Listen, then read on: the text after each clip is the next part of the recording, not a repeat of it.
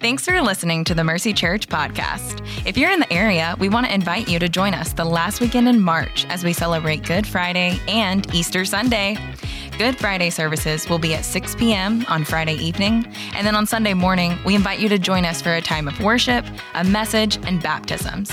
Bring your friends, your family, and if you feel so led, invite your coworker, cashier, or barista to join you. Services will be held at regular service times at all campuses. To learn more, visit mercycharlotte.com/events. Again, that's mercycharlotte.com/events.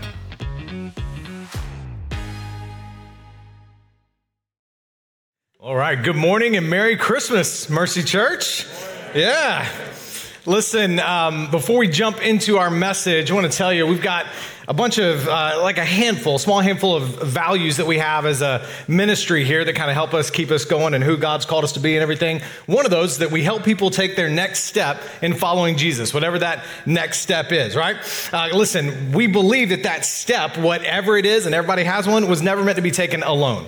We believe that your walk with God is indeed a community project. In fact, the Bible's going to say that you're to take those steps in a local church. We got pastors and deacons and brothers and sisters. And so we want to help you take that step if that's here at Mercy Church. Because y'all, I know that connecting to a local church can be hard, even here at Mercy. My family and I, if you're newer with us, we were out on a sabbatical for 4 months this year. And we visited a lot of different local churches. And it was just kind of, it's strange being a stranger, right? Where you got to introduce yourself a bunch of different times and everything else. I know that can be hard. So you might even feel that way with us. If you're new or new-ish around here, we want to help you take your next step. Try to make that figuring out if Mercy is the church for you as easy as possible. So we do something. We're doing it this morning after all of our services. It's called Starting Point, and it's going to be right after the service. It's about a 15-minute introduction into who we are as a church, all right? So I want to invite you to come hear about who we are, meet some of our pastoral team, ask your questions, and we'll try and help you take whatever your next step is. With that said, let's hop back into Advent, our annual celebration of Advent. Like I told you last week, it's the Latin word for arrival, and the church has long been using this to talk about the celebration of the arrival of Christ. And for us this year, we're hopping over to the Old Testament book of Isaiah, a book I told you last week. It's often referred to as the fifth gospel because it's so filled with prophecy about God's promised Savior who would come one day to set the world free from darkness, the darkness of sin and death. Well, last Sunday, we saw how the advent or arrival of Jesus was God's answer specifically to the darkness in our world. We said basically the kind of theme last week from Isaiah 9, darkness doesn't win. Right? I gave you 6 promises about Jesus arriving and defeating darkness. Well, today we're going to go over to chapter 11 in Isaiah. And look, he's just going to keep the promises of the advent of the coming Savior, the arrival of the Savior. He's just going to keep those promises flowing. He's going to switch over from the light and darkness metaphor we had in chapter 9 to talk instead about how Jesus is a coming king. But while he moves from the light and darkness over to the kingdom language, he's still saying the arrival of this Messiah is filled with promises for God's people. I spent, this week studying chapter 11, and I was like, all right, here's the best title I got for you guys, because I'm not super creative for sermons and stuff like that, illustrations, everything else. So my title for this sermon is 7 More Promises About Jesus, okay? So you probably are clued into what next week's is going to be as we keep going through Isaiah. But look, my hope is that I hope the avalanche of promises about Jesus will impact how we respond to Christmas. Right? Instead of just going through the motions of the familiar holiday or something like that, let's kind of follow Isaiah's lead. Isaiah, the one who said, sing to the Lord a new song. Sing to the Lord a new song to all the earth. A new song, why? Because the Savior has come. And let's not let this be familiar and therefore just going through the motions. But instead, let's let these promises impact us and see what God would have for us this Christmas. Let's ask God to increase our love of him and our belief that he's still working now. So we're going to start in Isaiah 11. We're going to start in verse 1. Something that I love to do with you guys is ask you if you are ready for us to go through the Bible, because I love the Bible. So both campuses, let me ask you, are you ready? Yes. Let's do this. All right. Verse 1. Then a shoot will grow from the stump of Jesse. and a branch from his roots will bear fruit. Oh, this is so good, okay? Isaiah's writing to God's people, Israel, and they got a problem. Now, remember I told you there's like a whole time travel, but not actually time travel thing going on with the book of Isaiah, where he's looking into the near future and then to the far distant future as he's writing. He's writing to God's people, Israel, who got a problem. There's an evil, more powerful kingdom of Assyria, and just like Isaiah said it would happen, they're going to come in and bring this furious attack against Israel. Now remember, this is a nation that God said he would raise up. That's what we talked about last week. And God would raise up Assyria to bring this evil, wrath onto them as a judgment for their sin. But God also said, I'm not going to let him wipe you out. Right? And when God decided it was time, this is awesome. You read about this, Isaiah 37. God decides it's time. It's like that day, he sends one of his angels, and one of his angels wipes out 185,000 Assyrians in one night. And then the Assyrians tuck tail and run, understandably. Now, Isaiah 9 and 10 said this would happen. In fact, God even goes so far as to call it Assyria his axe that would chop down Israel. See the metaphor of this tree thing? Assyria would be his axe. Israel's a tree. It gets chopped down. But the problem is it almost feels like there's a conflict happening because we know that God has promised someone's going to sit on the throne of David forever. But it looks like David's throne and everything's been chopped down. What do we do? Well, that's where Isaiah 11 comes in and opens with this chopping down the tree metaphor, saying that even though that all that's left is a stump, one day a shoot, new growth will emerge from the stump of Jesse. Who is Jesse? Jesse is King David's dad. Jesse was a nobody from a nobody little town, little town of, can you guess it? Bethlehem. Bethlehem. Yes, alarm bells should be going off in your head. At Christmas time, just kind of helping that a little bit, right? This is a bonus promise from Micah 5:2 that the Messiah would come from Bethlehem. And a shoot is new growth. Why does it matter? God had promised that one of David's descendants, Jesse being in that line, of course, is David's dad, one of David's descendants is going to sit on the throne. He's saying this is going to happen. And who is the shoot that would come from the stump of Jesse? Sunday school answer time, right? I grew up my parents took me to church. So I grew up going to church, which means a huge blessing in my life that I did, but also there's some funny things that happen when and I'm sure it's happening with our kiddos in our kids ministry. There's like, Sunday school answers. You come to church and your teacher, I'll never forget this, like Miss Myrtle, she was in the younger elementary group and she's going, okay, kids. And she's just trying to teach us through creation story. And she's like, now, this animal right here, what is it? It's black and white stripes and it's got 4 legs. What is it? It lives in Africa. What is it? I'm like, well, it sounds like a zebra, but we're in church. So Jesus, that's what's the right answer to this? It's Jesus, God, or angels. It's got to be one of these 3, and I'm going with it, right? Okay, here's the deal. When it comes to Isaiah's promises, the Sunday school answer is the right one. It is Jesus. Who's the stump? Who's the new growth that it's referring to? It really is Jesus, and it leads right to our first promise today. Jesus is the faithful king that you can trust. Isaiah is saying, even though God allowed Israel to suffer for their sin, he's not going to leave them. He's never going to leave them.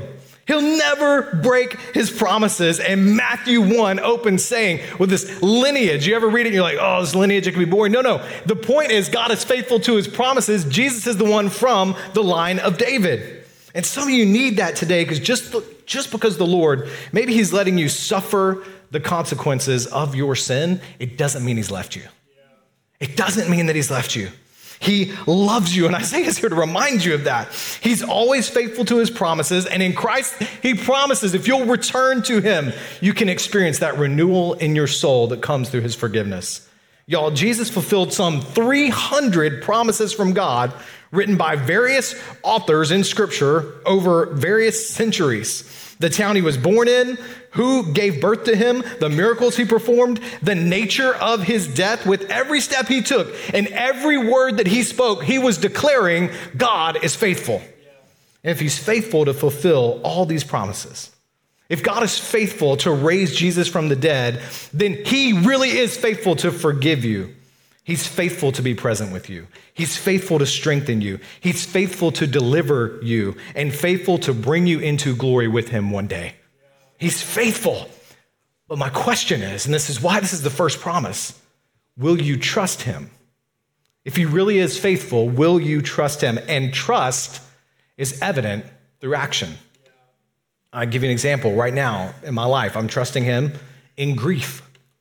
2022, I've experienced more death that's like personally connected to me than I think I have, especially at least in any year as an adult. So I read 1 Thessalonians 4, and it says that I can grieve, but I grieve as one with hope, which means my grief is different because I believe Jesus is faithful. That's just like practical application into my life. I grieve differently because he's faithful to his promise that I'll see my friend again. How I manage my money is different because I believe Jesus is a faithful king. He was generous towards me, and so I am generous towards his mission, and I believe his promise that that'll actually be good and even bless my life. That's trust. I forgive others because I believe he is faithful to forgive me. The evidence of trust is in my actions. And this shoot from the stump emerged, remember this, after hundreds of years of what it seemed like silence. The line of David at the time of Jesus is a royal forgotten line, but never forgotten by God.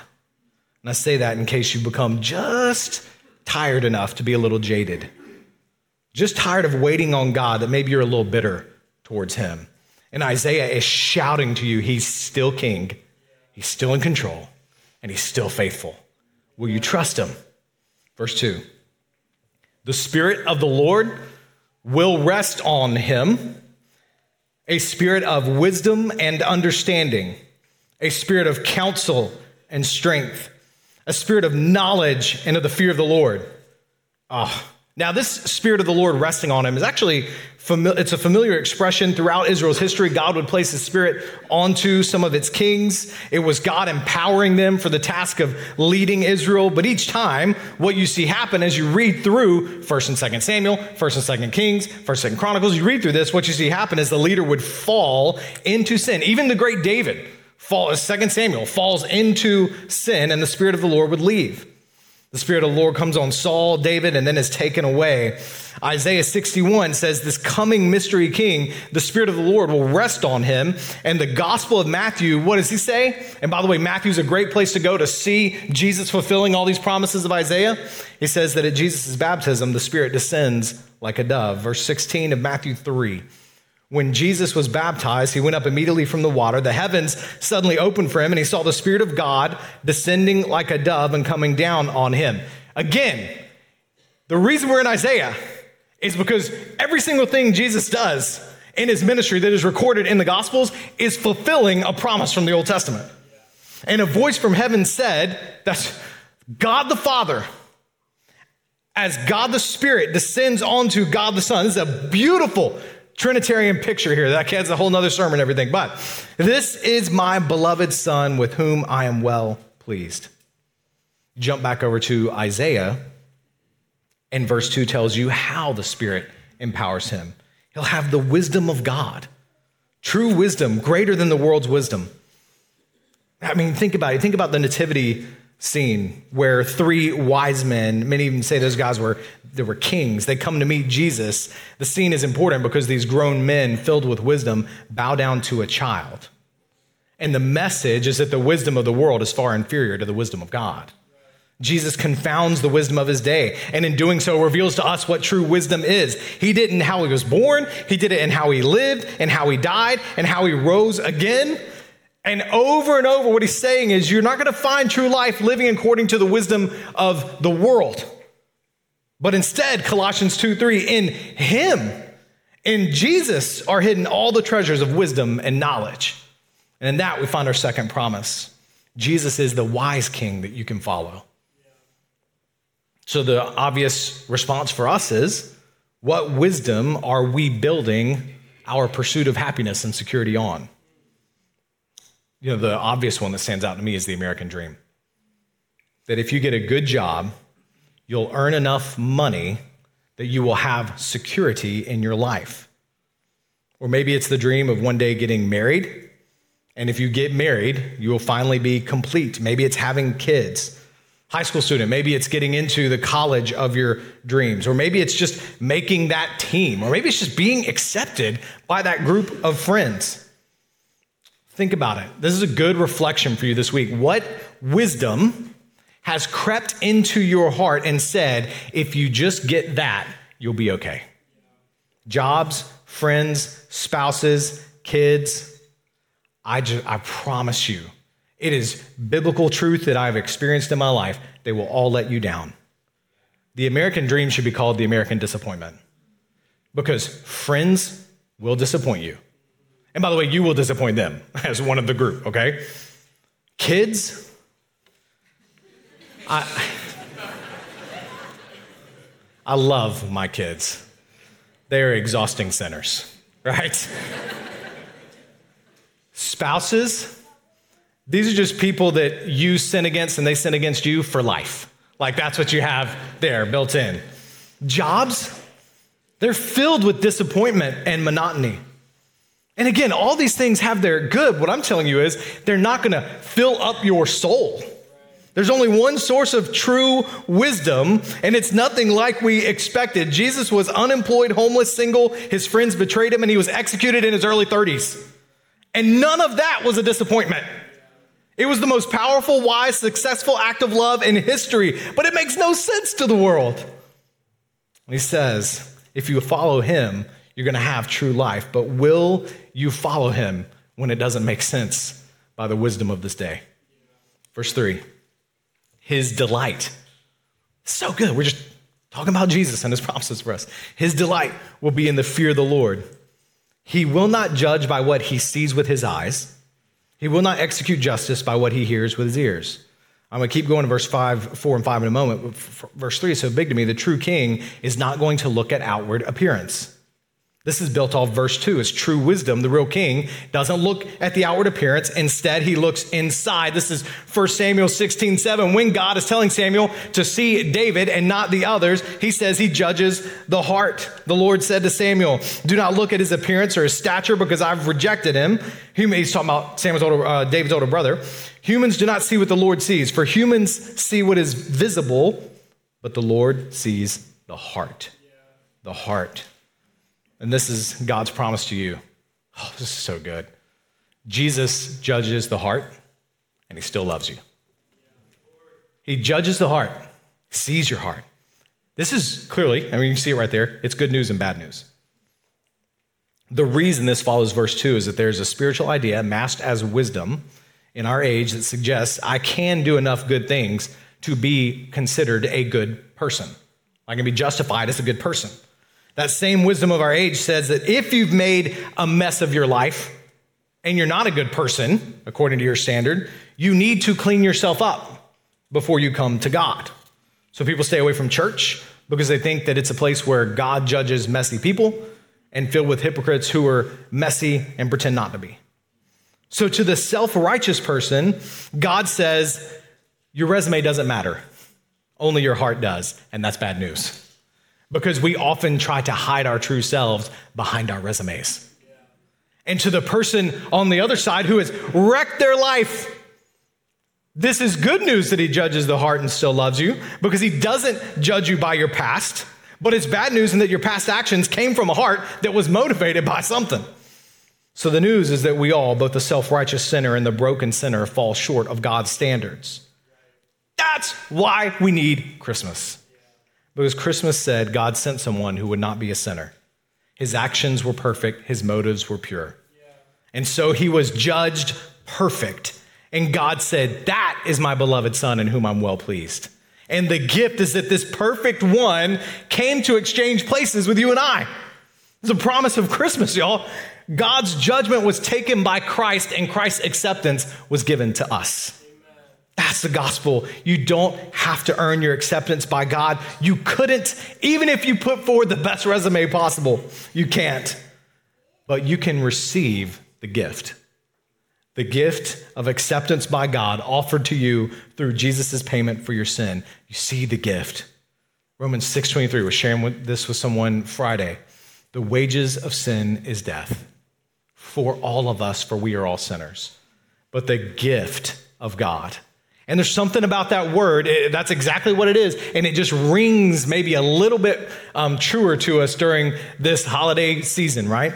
The gift of God is eternal life in Christ Jesus our Lord. It's only in him, but it's extended to you. And my question is not, did you attend church just like I did growing up? Have you attended a lot of church and done a lot of things? A gift is to be received. Have you received it from God the Father? Maybe today is the day you receive that gift. That's the gift of Christmas. Isaiah keeps going. I'm going to read verses 4 and 5. But he will judge the poor righteously and execute justice for the oppressed of the land. He will strike the land with a scepter from his mouth, and he will kill the wicked with a command from his lips. Righteousness will be a belt around his hips. Faithfulness will be a belt around his waist. All right, here's our next promise. Jesus rescues the poor and vindicates the oppressed. In other words, he's the king that gives voice to the voiceless, hope to the hopeless. He welcomes in, read the Gospels, he welcomes in the poor and the needy. When the disciples try to keep the little children from coming to him, he says, no. Let them come, because it's people like this that the kingdom of heaven belongs to. He goes into the house of disgrace, we saw a couple of weeks ago, to heal the man that couldn't walk.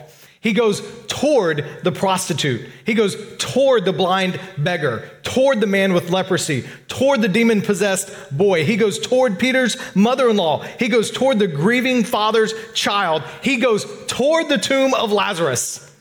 All because Isaiah 53 says he will take our weaknesses. He will carry our diseases. Church, he came into a poor family, and he loves and he will vindicate the poor and oppressed. Plain and simple, I believe the church, Christ's bride, is called to be his earthly representative. I mean, that's just abundantly clear. He even goes so far as to say, you will do greater signs and wonders than I've even done. Why? Not greater in power, but greater in number, because we will be his agents all across the world, loving what he loves. And so we must love who he loves. James tells us true religion is looking after the widow and orphan. If King Jesus rescues the poor and vindicates the oppressed, then it would seem that we should be set, the eyes of our hearts should be set on those groups in our community. Because we can't pray, your kingdom come, your will be done on earth, and then avoid those he loves. We can't. But on top of that, as we move into loving those he loves, we will be better for it. Blessed are the poor in spirit, for theirs is the kingdom of heaven. I'll share more about this with you next year in January, but one of my deep convictions is that we must pray for and reach out to the hurting here in our local communities.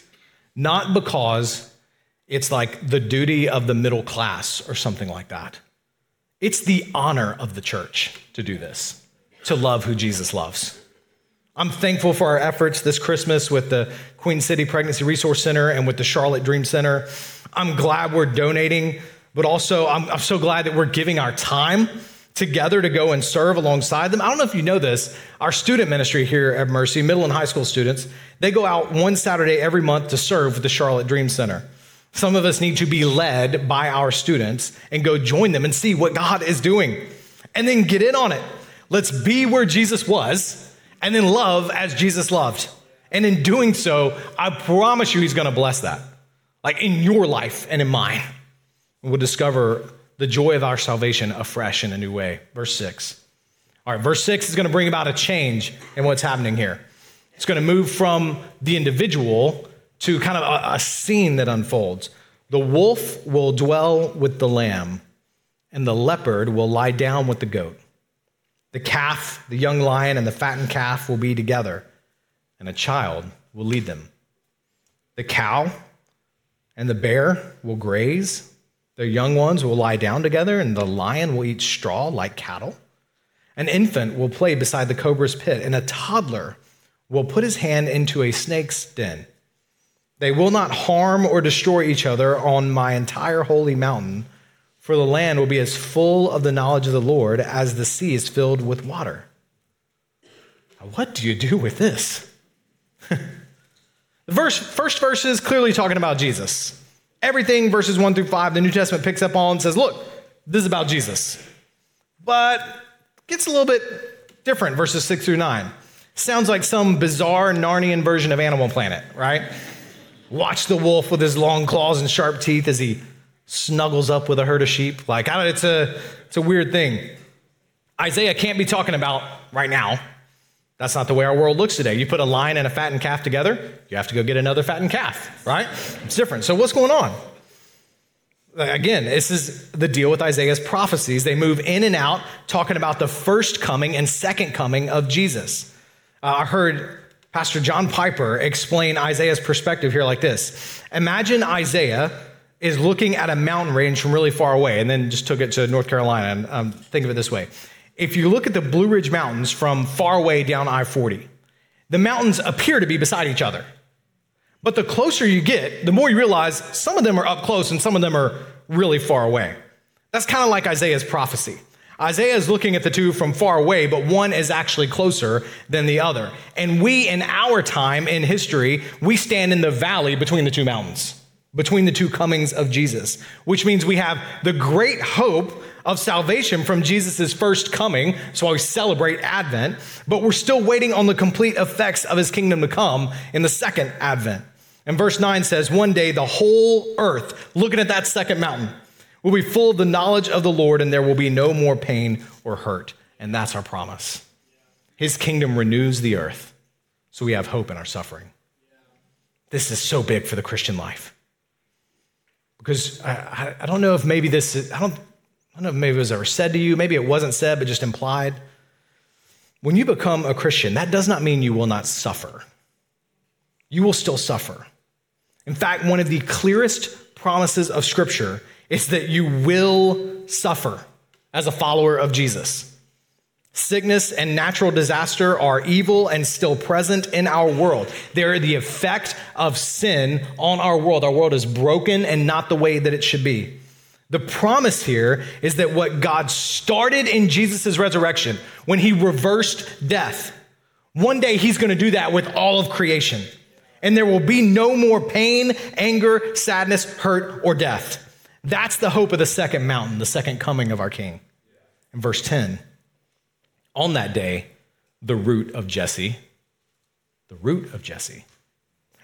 will stand as a banner for the peoples. The nations will look to him for guidance, and his resting place will be glorious. One day, all the nations will look to him. That hope is what Christians behold, not just at Christmas, it's all year long. Notice verse 10. Y'all, you know I'm big on this. Like every word matters in the Bible, okay? It's not the shoot of Jesse now, is it? Now he's talking about the root. Verse 1 said shoot. How can you be both a root and a shoot? I love that they rhyme. By the way, that's just a little bonus for me. How can you be both an ancestor of Jesse and a descendant of Jesse? Well, you can only do that if you're God. The one who created Jesse will become the one born into Jesse's line. The only way that God could fulfill his promises right here in this little text is if God himself was born into Jesse's line. That's who we behold at Christmas. God is born.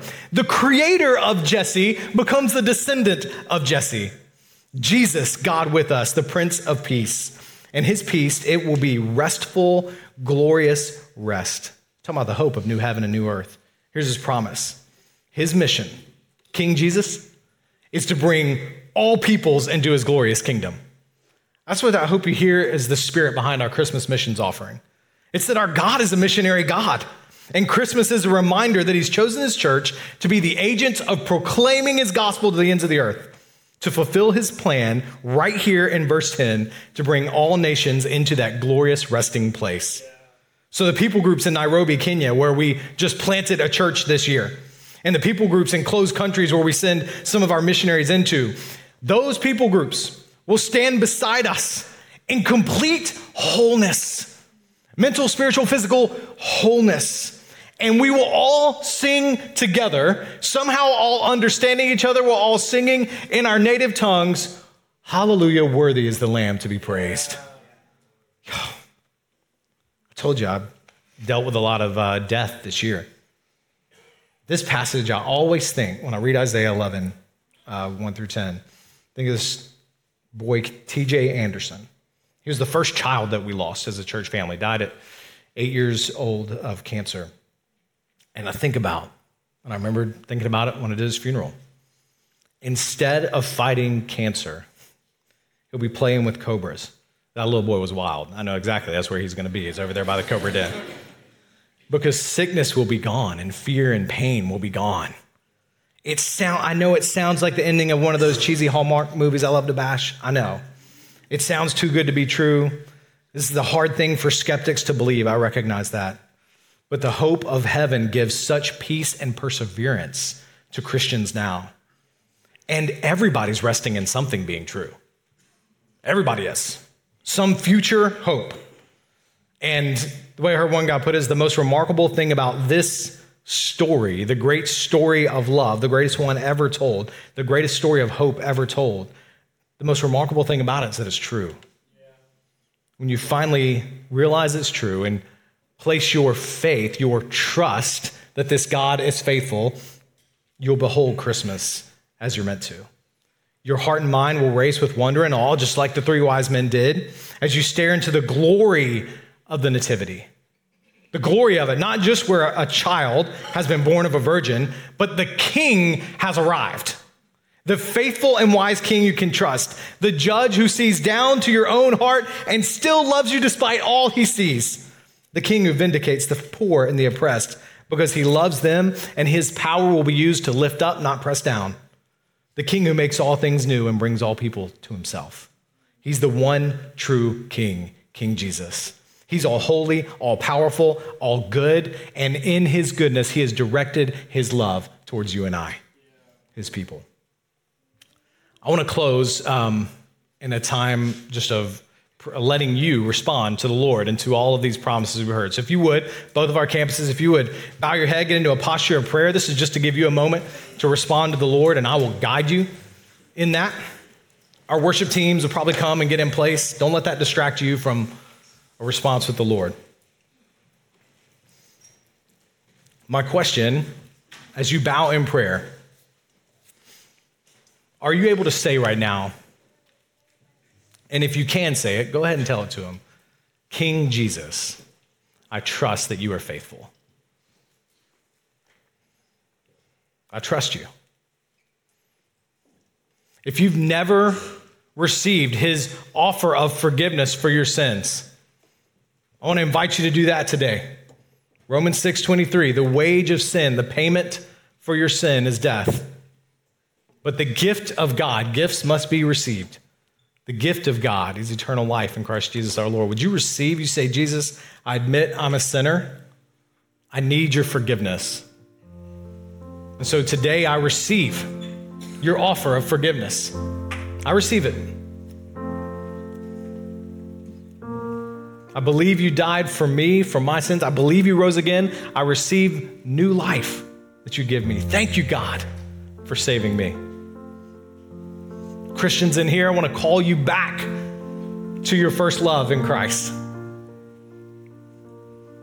Ask him, God, I believe you're faithful. Will you show me my next step? I believe you see my heart. Maybe you need to repent of something that you've been just holding back from a sin you've done towards someone. Maybe just you thought it was private. The Lord sees. Come back to him today.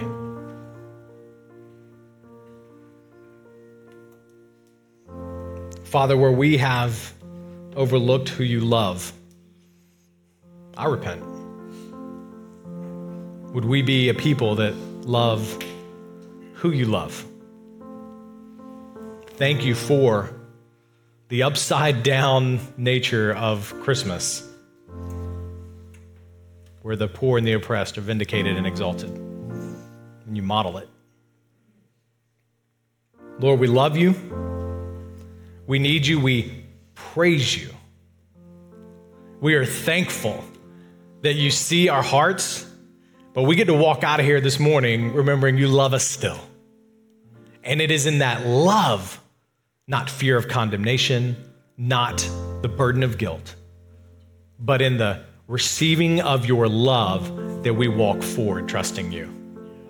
Would our lives be conformed to you because of your great love on us?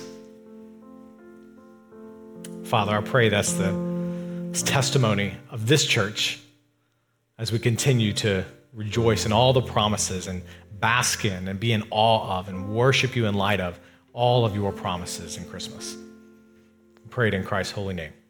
Amen. Amen.